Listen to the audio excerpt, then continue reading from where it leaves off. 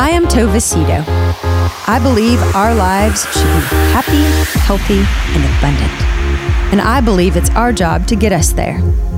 Every week, I will have inspiring, educational, and fun conversations that will help you live your very best life. Welcome to The Remedy.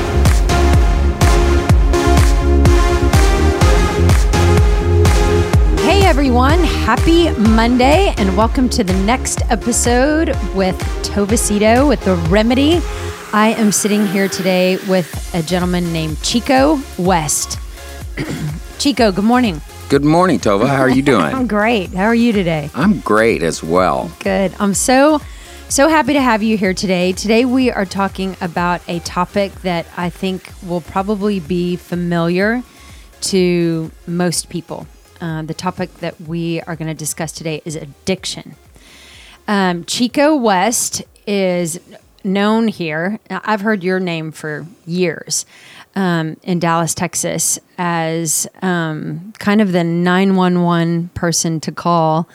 I was a youth pastor for years, as you know, and I knew that if there was a youth or a teen who was in trouble or who needed an intervention, that you were the person to call. But I know that your role is, and your life and the way that you've helped people with addiction has spanned for a lot of years in many different roles, not just interventions with teenagers.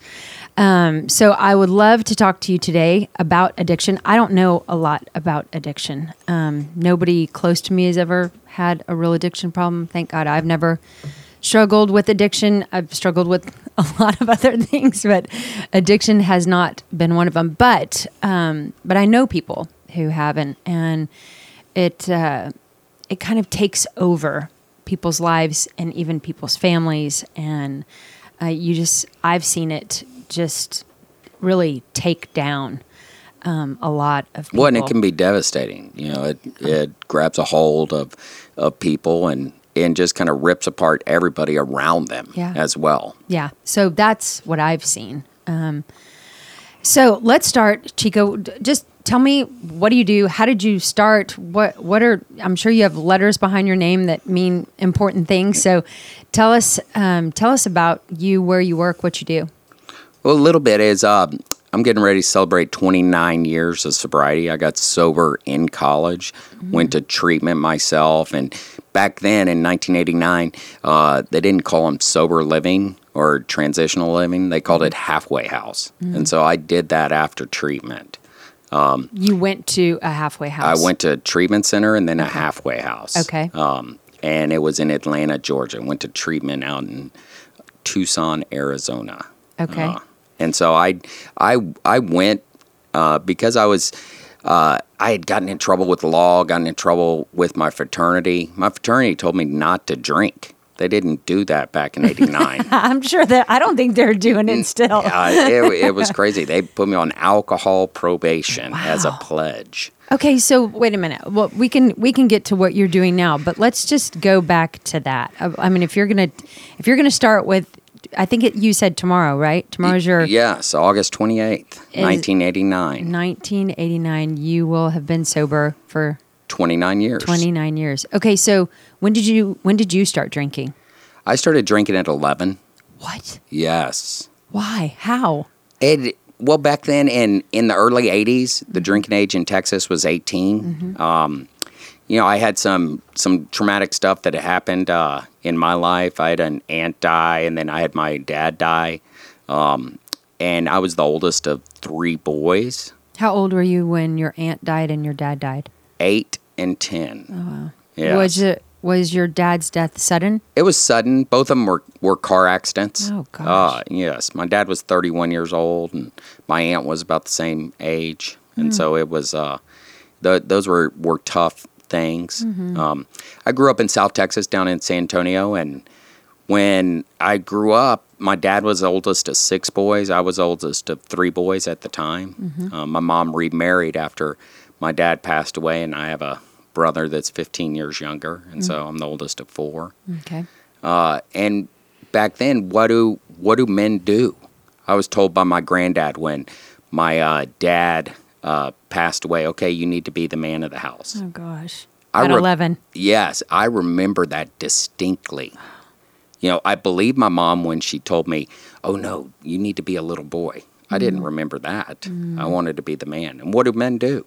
They drink. And so I started drinking. Did your dad drink? Oh, yes. Okay. So Yes. you remember your dad drinking? Oh, yes. Okay. I remember everybody in my family drinking. Oh, okay. Eh. Do you think they struggled? Did they struggle? Was he an alcoholic? Yes. I don't know. He was 31. I think so, but I was so young. He was very high functioning. His mom was an alcoholic, died sober. And so that was I knew alcoholics in my life when I got sober, one of them being my grandmother. Went to multiple treatment programs, did the whole gamut. His baby brother, who was closer to my age, died of this disease. And so it's all over, my family, even on both sides. And so I started drinking, really consistently drinking in 7th and 8th grade. Do you remember your first drink? Oh, yes. And what was it? Under what circumstance? I was spending the night at a friend's house in 6th grade, and he had an older brother that was in 9th grade, and there was girls there that were 9th graders, and they were drinking, and they gave us some booze, and so I was with two of my... Was it beer? It was beer and alcohol. Okay. And liquor. Beer is alcohol. I knew what you meant. Yes. So you have your first drink at 11 years old. Yes. And did you like it? That first time I was a little scared, but starting in 7th grade, it was like, every weekend deal. I cannot believe, and so I have kids going into the 9th grade. I mean, and maybe I'm naive, but I can't even imagine how they're so young. Yes, we had a real good friend that was kind of Italian, and the older kids would have him buy booze, the 9th and 10th graders, because he looked 18. And so we had our little spots all over our community that we'd ride our bikes, drink back in the woods, then ride around drunk on our bicycles.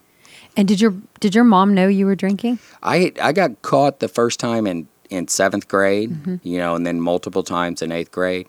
My parents, their gift is hospitality, especially my mom. So she would have parties starting in 8th grade and quit serving booze at the house. Thinking that would stop it. She also got a little intense on her beliefs, took out all the TVs in the house. So in high school for a couple years, we didn't have TVs, thinking that would help also. Oh. I don't think that works. No, it didn't. It didn't work. It just intensified it. Spend the night out more? No, I stopped spending the night out. She put that. But I started sneaking out. Oh, yes. There you go. Yes. And so then, just consequence after consequence. In high school, I said many times a consequence would happen, and I would really believe it. I'm not going to drink. I'm not going to drug. I had that firm resolution over and over. Made geographic changes. I had some friends that went to boarding school. I told my parents my freshman year saying, hey, I want to go to boarding school, trying to get some sympathy from them. And the next weekend, we're up in New England area looking at boarding schools, and I'm going, no, I was joking. Are you serious? But I went to a strong Christian prep school and intending not to drink or drug. So that's why you were trying to find solutions yourself to get out of it. Yes. And that's what the alcoholic does. When I say alcoholic, that's alcoholic drug addict. Always trying to find solutions, always having this firm resolution when consequences happen. Really? You could have put me you could have given me a polygraph test, and I would have passed it. It was believable. Because you did want to stop.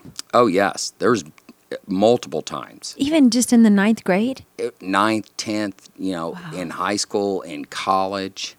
And so when I was, my fraternity, I was a pledge, and they put me on alcohol probation. Okay, where'd you go to school? Where'd you go to college? I went my first year to a little school in North Carolina called High Point, okay. And then I transferred to SMU. That was during the death penalty. And so at SMU. I was an upper class pledge, and I had some fraternity brothers that told me, "Oh, you're weak if you can't control your drinking," and I thought so too. I thought it was for alcoholics were grandmothers. So when you drank, did you always get drunk? Not always, but almost every time.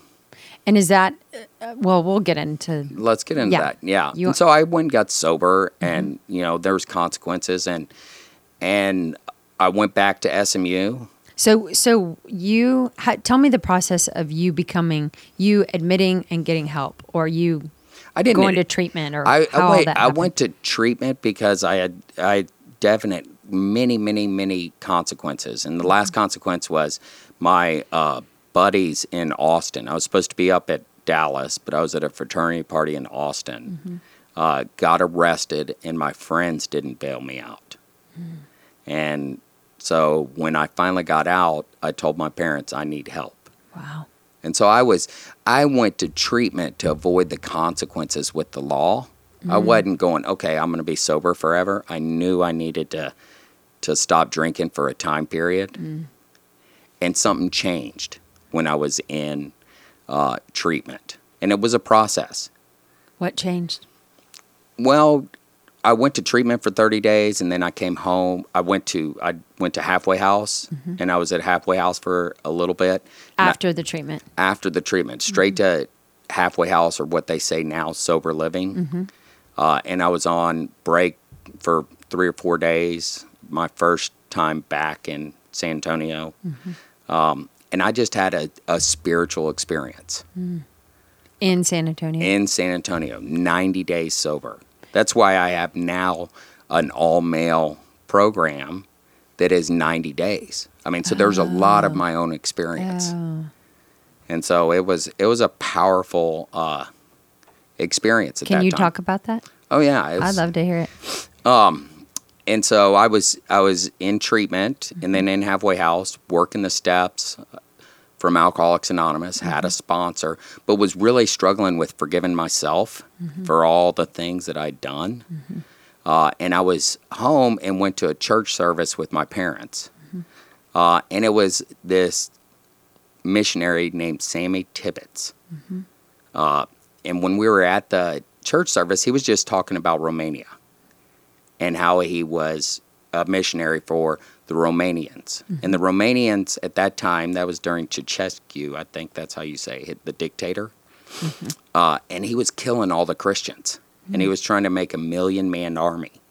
And so Sammy was just talking about that and how the men would get around the church on the outside and the women and children would be in the church. And how Ceausescu's army would come and kill the men and burn the women and children in the church. Oh, my gosh. And that just grabbed a hold of me and said, these people can believe in a God just because that, and are willing to die for that. And that's when I just surrendered my life. I'd really wanted that, continued to work the steps, continued to do my treatment, went back to SMU, finished my degree. SMU at the time was thinking about kicking me out before I got sober. So I went back to SMU, finished that, did that, went overseas after I graduated, working on military bases with the DOD kids, the Department of Defense kids, at the high schools and junior highs there. And so 3.5 years later from that date of hearing about Sammy Tibbetts, I lead a group of 10 people to a big service project in Romania. Wow. And so it's still, 5 years later, 1993, I still get chills thinking of that. That God is so powerful, and brought me to that place that I got to experience that. Do you think, Chico, that you can get sober without without the spiritual component? Without the spiritual component? Well, it depends on how you define sober. How do you define sober? I like the little acronym, son of a bitch, everything's real. I've never heard that. You've never heard that? No, I've never heard that. I believe, us, when I say alcoholics, addicts, I believe we have a spiritual malady. Mm-hmm. There's 10 to 15% of the population that I believe have that spiritual malady, that allergy of the body and the obsession of the mind. And what does that mean?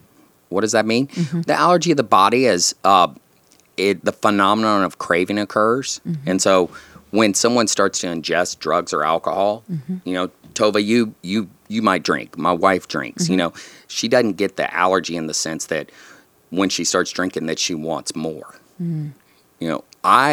If I drank, I would want more.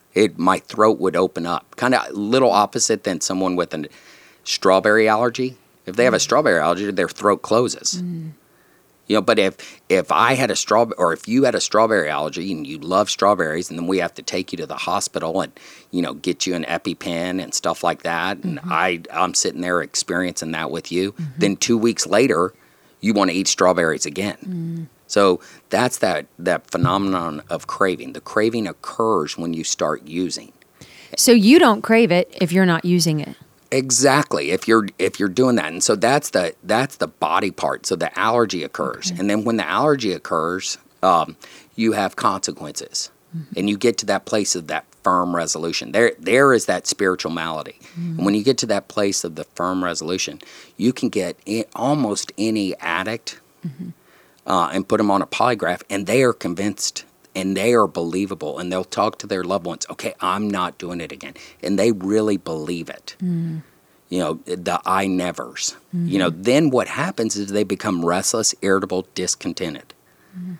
And so when you get restless, irritable, discontented, it moves on to the mental obsession. I have to get relief. Mm. And so it's this giant cycle, the allergy of the body, the firm resolution, the RID, restless, irritable, discontent, then moves to this mental obsession. And they see others drinking or using with impunity, without any consequences. Mm-hmm. And so they go, I need that relief. So the mental obsession is different than the allergy. That's the mind part. And so then they get back into that cycle. Oh, I can do a little. They don't intend to, but they want, I can get away with it just now. Mm. I'm going to take away. That becomes the solution. So it's this giant cycle. But once they start, they can't just do a little. No. And so your throat opens up, or you want more, or those kind of things. So it's an allergy of the body and an obsession of the mind. And then there's down here, when you get that that spirit, there's that spiritual malady. And if we don't put something in there, boom. So when you say, can people get sober? Mm-hmm. Right now in our industry, there's called MAT. What MAT stands for? Medication-assisted treatment. Okay. And I'm not saying yes or no to medication-assisted treatment. Mm-hmm. With a lot of this opiate epidemic that's occurring. I don't know what that is. The opiate epidemic? Yeah, what's that? Opiates. We could spend the whole time talking about this. So I'll try to. Is it a drug? Opiates is a drug, yes. Okay. Opiates is a drug that comes from the poppy plant. Okay. And it's our strongest painkiller. Mm. And so doctors use it all the time. Okay. But it's addictive. Yes. And have you heard of heroin? Yeah. Yes. I've heard of heroin. Heroin is an opiate. Okay. And so the opiate epidemic really exploded in early 2000. And so this is my belief. It started when we added a fifth vital sign. There's always been 4 vital signs, and heart rate, respiratory rate, temperature, and blood pressure. Okay. Those are concrete. Nothing changes. Okay. And then you have kids. Have you taken your kids to the doctor and seen that chart on the wall, the pain chart? Oh yes. And the smiley faces. Yes. So we added a 5th vital sign, but that's very objective, not subjective. Mm. And so what happened in 1999, 2000 is really in my opinion, the VA hospital was getting bad reviews. And they go, we got to do something because a lot of these vets were coming in and having a lot of pain. Well, we'll solve it. If they have high pain, we'll give them an opiate. Mm. And the pharmaceutical companies created Oxycontin. And they spent $200 million talking to doctors and saying, this is an opiate that addresses pain that is non-addictive. Wow. And so you have, I've worked with so many young people that are in college and stuff and get, have an accident, get hurt. It went, blow their knee out or their shoulder, and doctors were prescribing opiates, and all of a sudden, man, they are addicted to those opiates. And then it gets expensive to try to get the really great pharmaceutical grade opiate, and they go to heroin. Jeez. And so this opiate epidemic, 2016, I think there were 64,000 people in our country that died from opiates. Oh my gosh. And so the pharmaceutical companies, created this drug that they said weren't addictive. And then all of a sudden, so they create another drug that will take away that addictive component. Oh, wow. And so we're going to the pharmaceutical companies, and it's very political. I'm sure. And I'm not. And if it saves someone's life, okay. Our program is abstinence-based. Okay. Yeah. So to that point, do you believe that anyone who has been an addict in their life, do you think that they can have a drink every once in a while? No. You think that if you're... It's an allergy of the body and an obsession of the mind. Okay. So, and that cycle will never end. It won't end. It'll just remain. Sometimes it remains dormant. I'm not cured of my alcoholism. I have a daily reprieve contingent on the maintenance of my spiritual condition. Wow. Ooh, I like that. You like that? That's not original thought on my end. I like it, though. It's really good. Yes. It came about in the 1930s, 1935 to 37. So what is that spiritual practice that keeps you on track? I get up every day and spend time in prayer and meditation.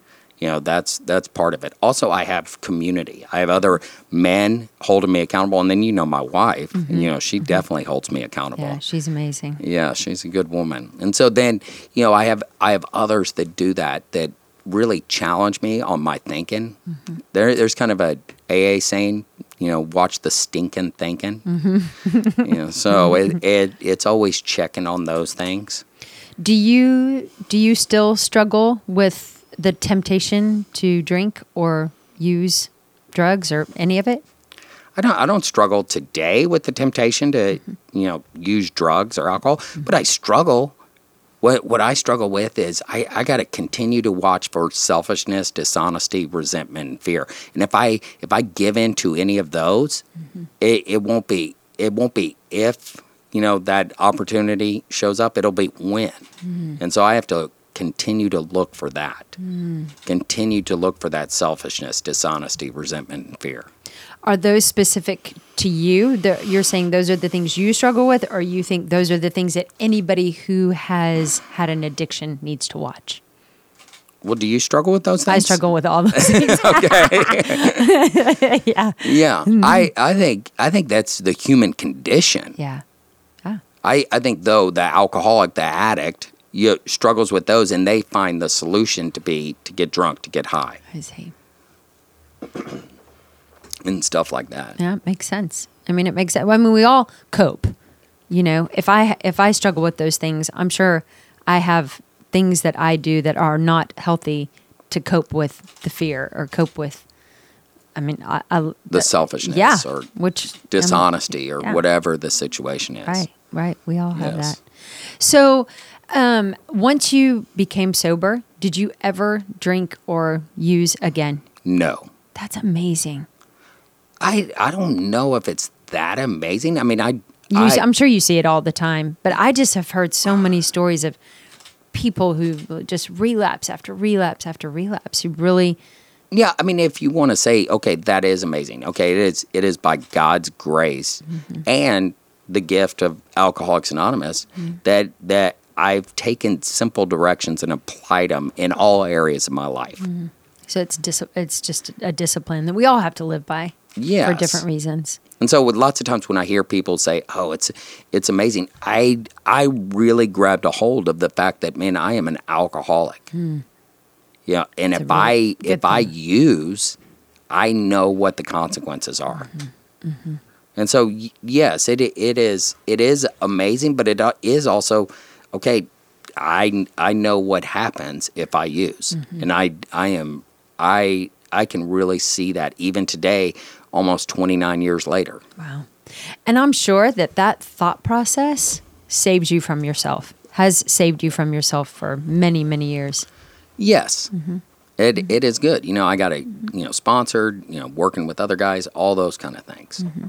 So you get sober, and what did you study at SMU? Oh, at SMU, I was communications major, public relations, journalism. So once you went through your program and became sober, did you know immediately that this is what you wanted to dedicate your life to? No, immediately I was in the business school. I changed that. It was early 90s. Our economy was in the dumps. And so I started getting involved in Young Life. And so that's when I went overseas with Young Life and working in with the Department of Defense kids. And I found that I was attracted to the kids that were struggling the way I was struggling just earlier. And so then I went and I started my graduate work in an emancipation program for troubled teens. Where did you do that? It was in Colorado Springs called the Dale House Project. I've never heard of either one of those things. I've never heard of That's that. the great thing is there's so many good things out there that we don't know about. And it was part of Young Life. And so I started my graduate work through Fuller Seminary, but it was like hands-on. We were helping kids through social services and youth services. Youth services was the juvenile detention prison system and emancipating these 16, 17, 18-year-olds into society. They were taken away, a lot of them taken away from their families because of abuse and trauma and neglect. Some of them had big consequences from dealing drugs or drive-by shootings and stuff like that. Wow. So it was powerful. And then I came back to Dallas, and SMU, who probably needed to expel me back in '89, hires me as the drug and alcohol counselor. Oh, that's awesome. Yes. It is crazy. Full circle. Yes. And so then I finished my graduate work at Dallas Theological Seminary. And what did you study there? I got a Master's of Art in Biblical Counseling. Okay. And so after I completed that and did my intern hours, I became an LPC intern. Then I, took the state test and became an LPC, licensed professional counselor. And now I'm a licensed professional counselor supervisor. So I did some extra school and got my supervision status and trained other LPC interns. Okay. How old were you when you came back to SMU, go to school? When And DTS, at what age is this time frame? After I went overseas and then the Dale House Project, I was 26, 27 years old. Okay. Yes. And were you married at the time? I got married right after I came back, about 6 months later. How did you meet your wife? I had some girls from SMU introduced me to her on her birthday, her 22nd birthday. Oh, And so she's younger. She's a year and a half. She likes to say 2 years younger. So y'all dated for a long time. We dated for 3 years. We got married. She was 25. I was 26, turned 27 shortly after our wedding. Okay. So you dated long distance while you were... We dated, we're that random. We dated long distance overseas, Colorado Springs. I asked her to marry me when I was living in Colorado Springs. Oh, really? So we never lived in the same town. We're coming up, we just celebrated 23 years of marriage. It's once again another God thing. Yeah, Get that's out of the way amazing. and allow Him. Yeah. She's a really spectacular. She just has a great spirit She about her. does. Yeah. She has a gift of faith, big time. Yeah, she's cool. And she's cool. Yeah, Yes. she's a cool. You got to be cool to be hanging with me. Gotta be cool. Yeah. Okay, so did she struggle ever with alcohol No. or drugs? No. So did it scare her? Did it ever scare her that this was something that had been in your past? I don't know. It scared her. It scared her parents, definitely. which is That's understandable. Yeah. Definitely understandable. So I don't think it scared her. She has an incredible faith and believed in me a lot more times than I believed in myself. I can't imagine the strength that you drew from that. Yeah, it was That's random. special. So I did my SMU deal and then worked in an intensive outpatient program. Was CEO of a program called Burning Tree, and it was powerful. It just opened, and I was young and over my head. But I started doing interventions when I was at SMU, and so yes, I did that. And then in the late 90s, when I finished my grad work, I started having a private practice and stuff like that, and did my private practice for about 5-6 years before I opened a real structured sober living here in Dallas, Texas. So tell me about that program. Tell me about what that looks like. Well, it was crazy, Tova.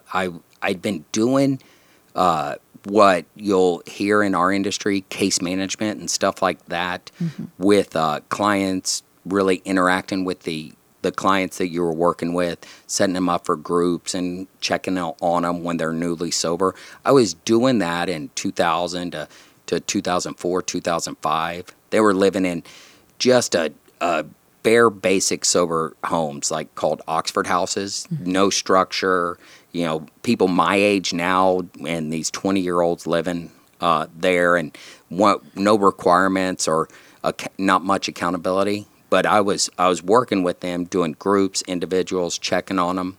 And I go, I need to do something. I went to Halfway House. Now they call it Sober Living. I worked at the Dale House Project, high accountability. And I took a little bit of all the different experiences I had and created a program that had a lot of structure but was really focused on community. I'm big on community. Big on that accountability, big on encouraging these young men to be responsible for themselves, not have mom and dad be responsible. So I created this program and had a great staff, had a great community, and it was a fun ride for how long I had it. I sold it 1.5 years ago. Wow, why did you get out of it? Well, that would be another podcast that maybe we could set up then. Okay. Oh, wow. So what do you do now? So now I have a program called Casa Colina Addiction Treatment Center. It was a dream that I started to have in 1998 when I finished grad school. Wow. It's like, man, I want an all-male, longer-term treatment program. The treatment model for a rehab, you might want to call it. John Oliver he did this good kind of special, that HBO guy that's funny, talking about rehab. Some people in the industry going, rehab's kind of out there. And it is out there right now. But most programs came about are this 30-day model. I wanted to have a longer-term model. We want our guys to have 90 days. Why 90? Why is that the magic number? Well, in the first 30 days, lots of times their head is just clearing up after they've gone through detox. They're starting to get clearer, and they get this confidence they haven't used in 20, 25, 30 days, and they believe they're ready to go. Okay, and so some of them might be in my program and been using for 20 years, and they think 30 is the quick answer. So there's this process, and we've created a program that is, clinically integrated to really help guys not just survive, but to thrive. I'd seen programs doing interventions, sending people to treatment for years, and a lot of these programs, though well-intended, were teaching men and women to survive, when I wanted to really not just get them to survive, but to thrive. That's great. I love that. And so that's what I think we've done at Casa Colina. It's on 220 acres just south of Dallas. It's called Casa what? Casa Colina. Why Casa Colina? It means house on the hill. Oh. And it's a house on a hill on 220 acres. It's incredible. And so we really begin also to address those core wounds that men struggle with. Women struggle with them too, but we created a program where every 6 weeks I bring this lady, Mary Belafonto. You got to meet her. She is incredible. And she does this 2-day intensive workshop, different than our normal model. So every 6 weeks we do that. And what does she do that's different? She uses this therapy called psychodrama. She's 73 years old. She's been around for a long time. Started in the early 70s in this field. And she can get in touch with the wounds that keep holding you back. I've seen a lot of men that really want to be sober. They get 5-10 years of sobriety and never dealt with the wound, and it takes them back out. And then they have all this shame. Alcoholism, addiction is a shame-based disease. Yeah. Like you're a bad person. Yeah. It's not like diabetes. Right. Diabetes, it's not a shame-based. Your pancreas isn't working. Right. But the relapse rate for diabetes is about the same as addiction. Wow. It's a really powerful thing to say, because I have dear friends whose children have struggled, and I've seen that cycle of shame and what that does to the person who's dealing with it, and then the family. And I mean, when you have an addiction and you continue to let people down, cost everybody money, time, disappointment, tears. I just can't imagine how hard that must be to know that your actions and your addiction and your disease is causing all of this. But you're right. I mean, everybody feels sorry for the diabetic or the person who hypertension, or whatever it is. But people look at somebody with addiction as weak or problematic or rebellious or just messed up. They don't see that it's an allergy of the body and an obsession of the mind. Yeah.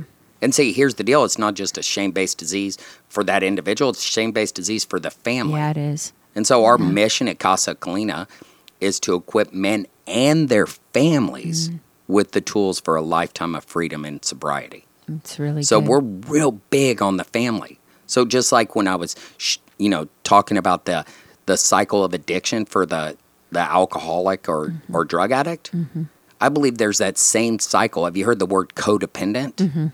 And so there's the same cycle for the codependent. Before we came up with the word for codependent, the codependent's the one, it came out of the addiction realm back in the 80s, that word codependent. It's they're loving their loved one to death in a way. They were getting in there, taking on all their feelings, carrying those, fixing, protecting, rescuing. I believe they have the same cycle. They have the allergy of the body and the obsession of the mind. Their allergy is to fix that person.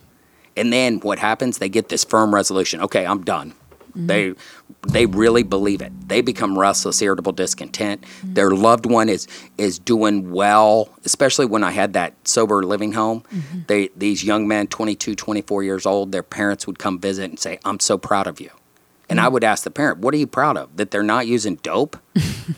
And they have a job and they're actually contributing financially to their stay here? Aren't they supposed to do that? They're 24 years old. What are you proud of? That's good. And so that's, they get in and rescue them. Oh, buy them a new car. Give them several $1,000s to spend. Because they were sober for 3 months or whatever. Yes. Is that what you're saying? Yeah, or 6 months or whatever. Oh, let's bail them, out. They are wrestling. And so there's that same cycle of addiction with the codependent or chief enabler. But we called that person before all those terms the co-addict. The co-addict's addicted to the alcoholic. Oh, dang. Yes. I'm sure, I think that if one of my children became addicted, I could see myself doing all of those same things. Just perpetuating the behavior because I want it to end so badly. Well, Shannon and I, my wife, we in jest, but it's actual honesty. I have a 19-year-old and a 14-year-old. We tell people all the time we're saving for college and rehab. Yeah. Because we are not immune. Knowing and living this out and making it our mission, our ministry of helping others, that we need other people in our life. If our emotion, we are too emotionally invested in our boys to make rational decisions. Yeah. Which really is probably, if somebody is listening to this and is a parent, helps them breathe a little bit easier, because we're all just everybody's doing the best they can with what they have. Yes, and a lot of times we're surviving, and so how do we thrive? It's good. Where I stop, they begin. I don't need to begin with them, and so that's the struggle. And you're not emotionally. I'm sure you love these guys that are in your home, and you want to do everything you can to help, but you're not emotionally tethered to them the way that their family and parents are. You can have these hard conversations. You can have these what are you proud of? Yeah. That only you could get away with saying that. So and that's a good example is I recently was doing our family program, and really good man asked, how come they keep doing this? Talking about his son and the other men in our family program. And I looked at him, how come y'all keep bailing him out? You're paying his child support. The cops are showing up and you're letting them stay there. You're doing, how come? And he goes, okay, touche. That's really, really good. Yes. It's the tough love and the hard stuff that we all need to hear to get better, to not just survive, but to thrive. Yes. I love that. How do you, parents who have kids who are addicted and can't seem to get sober, how do you help them? How do you help them when they're, I even think about that for one of my 3 children, and it makes me sick I can't imagine the worry. I can't imagine the sleepless nights. I can't imagine the fear of if my child continues down this road. It's death. That's what I see with addiction. And many times it is. Yeah. And that's the scary thing. Yeah. And so once again with the addict, it's shame-based and it's lonely. They might be around their peers. They get older and they more isolate. But to talk about parents or spouses or whoever it is that's married to or a parent of an addict, is we focus on them is because we want them to get into community. Lots of times as a parent, it's a shame-based disease. You're ashamed, all of a sudden you did something wrong. I've been in the field of helping others for now 24 years, and I've yet to meet a perfect parent. Right. I am not a perfect parent. Right. I'm not a perfect parent. And so it's find others that are on this same path or further down the path to help encourage you. I love that statement. Let us not give up meeting together as some are in the habit of doing, but let us spur one another on towards love and good deeds. Oh, that's good. And I want to encourage and find those programs. They, in the recovery programs, there's Alcoholics Anonymous, there's Drug Addicts Anonymous, there's Cocaine Anonymous. There's all these programs that are real self-help that will encourage you.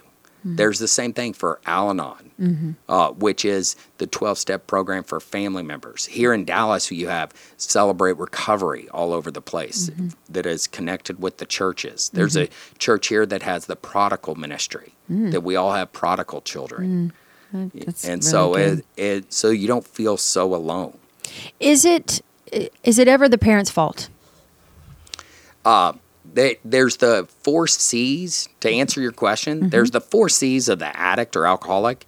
They conquer, confuse, and control you. Okay? I love what Al-Anon says. Al-Anon says you didn't cause it, you can't cure it, you can't control it. But there's a 4 C that I like to add, but you can contribute.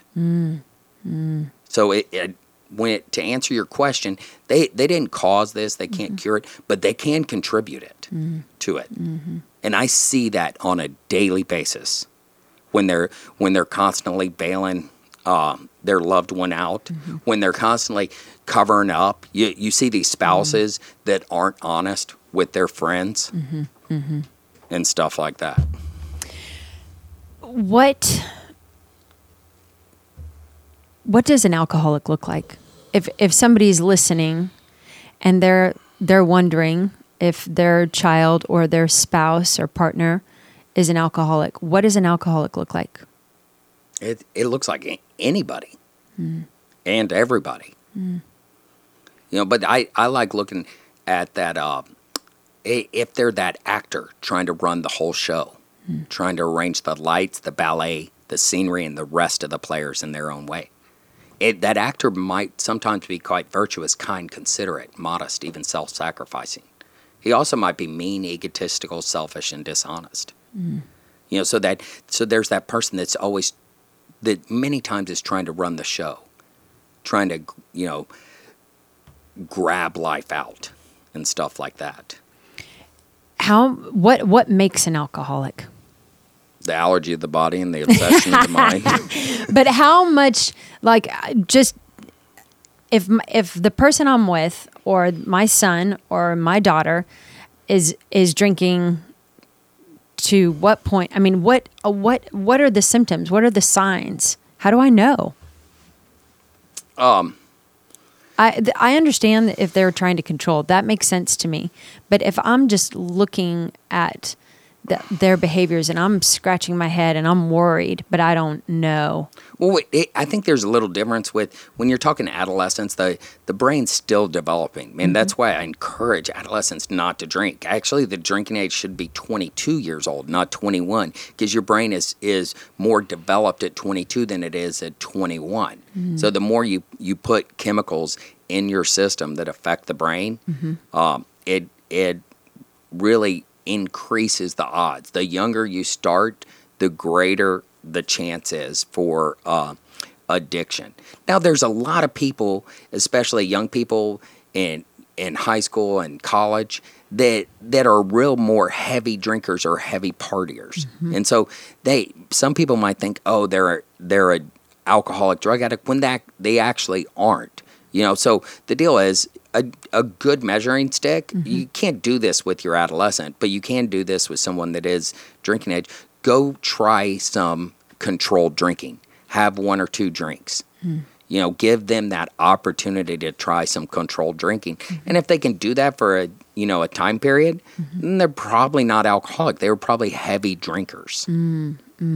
That's a good measuring stick. Yes. So if they can drink, if somebody can drink without consequences, without just opening their throat, time and time again, then they probably had some. They might have had some consequences, but they're more of that heavy drinker. What's the hardest part of your job? Right now, I'd say today it's this whole marijuana crap. Tell me what's happening with the marijuana crap. the marijuana crap, there's a lot of people, our age, you and I's age, that smoked pot back in the, 80s or even 90s. And now we're legalizing it all over, the country. Many states are legalizing it and stuff like that. And people believe, it's, it's not that bad. In the end, they're comparing it to alcohol. And these young people are getting addicted to marijuana. And what's happening, they're coming into my office, they're calling me, well, it's just marijuana. They're minimizing it. They're not holding people accountable. And it is everywhere. I mean, it's probably about to be legal in Texas, within the next, you hear it's coming everywhere. It's crazy. Yeah. And, I went to my 30th high school reunion last year, and I saw my buddies smoking it, and they might be able to smoke it and not be addicted, but then when their kids struggle, they're calling me, and I'm going, you got to stop that crap. I hate pot. Yes. I think it's just, I'm not a big drugged. I'm like 47. You know, I don't know. Wow. Who? Hush. It's just unbelievable. I mean, I hear that pot is huge in our communities and with our kids. Oh, it is. It's easier to conceal, carry, do all cover those, up smell, probably cover up the smell, all that kind of stuff. I have heard that marijuana is not addictive, but you're saying it is. Yeah, it's crazy. I just was looking at something about marijuana, and just on, let me pull this up. Yeah. So people can't see, but you're looking up something on your phone. There are more marijuana dispensaries in Denver than Starbucks and McDonald's combined. Stop. Yeah, I mean, that's the deal. You'd have to smoke 15 joints in 1970 to get the same high as just one joint today. Oh. In 1996, the average level of THC in marijuana was 5% or less. Today, it's 30% THC is the norm in Colorado. There are now more powerful concentrates that have THC level as high as 98%. That's the wax and the dabs. And how they're smoking the wax and dabs is like how people smoked back in the 80s, you would see on TV, the crack cocaine out of a glass pipe. Okay? Indoor marijuana growing operations account for 1% of the total electricity use in the U.S., producing greenhouse gas emissions equal to that of 3 million cars. What? Yeah, it's crazy. Pesticide levels 6 times the maximum allowed by the federal government have been found in and on plants quarantined at marijuana grow houses in Denver. Wow. So it's just crazy statistics that people are doing it because it's easy money for governments. And governments are making compromising decisions. Yeah. State and local is what I'm talking about, and our U.S. government. Is marijuana the gateway drug? In a lot of ways, it is. It's the beginning. It's the beginning because the high is even more intense than it was 20 years ago, than it was 40 years ago. And so it opens it up. But sometimes it doesn't have to be even gateway. A lot of times alcohol is not the gateway. You have alcoholics. We also know that chronic marijuana use can, they just came out with a study, you lose 8 IQ points. You don't get them back. Every time you use? No, what do you if mean? you're a chronic marijuana user. Okay. Not okay. 8 time every time you what? use. No, a total, stuff like that. Well, you could tell me anything and I would believe you. That's how little That's I know scary. about it. So for parents and people who have loved ones who struggle with addiction. Yes. What is the remedy? What is the remedy? I wish there was just a real quick answer to the remedy. It is a process. I love in the treatment industry, it's been around a long time. There's a lot of positive things that have come about is trust the process. And lots of times it is a process. So in one way, the remedy is to trust the process, trust others, do your research. If you're looking for a facility, seek professional help. Don't just go to the internet and pull up the prettiest thing. In our industry right now, a lot of private equity has come in. And so private equity is looking at bottom line. So I'm not sure they're really in it for the best way. They might bring some positive things. They influx a lot of capital, but a lot of times they're just they're into bottom line. They're not into what's best for that person, that individual.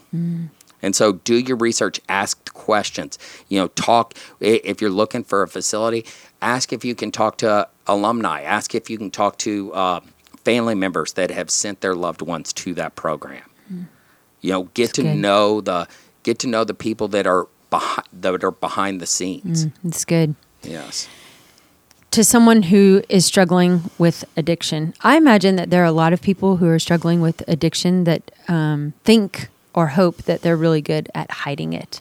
I think there's that, but also another acronym I like is they're consumed in fear. Yeah. You know the acronym for fear? false evidence appearing real.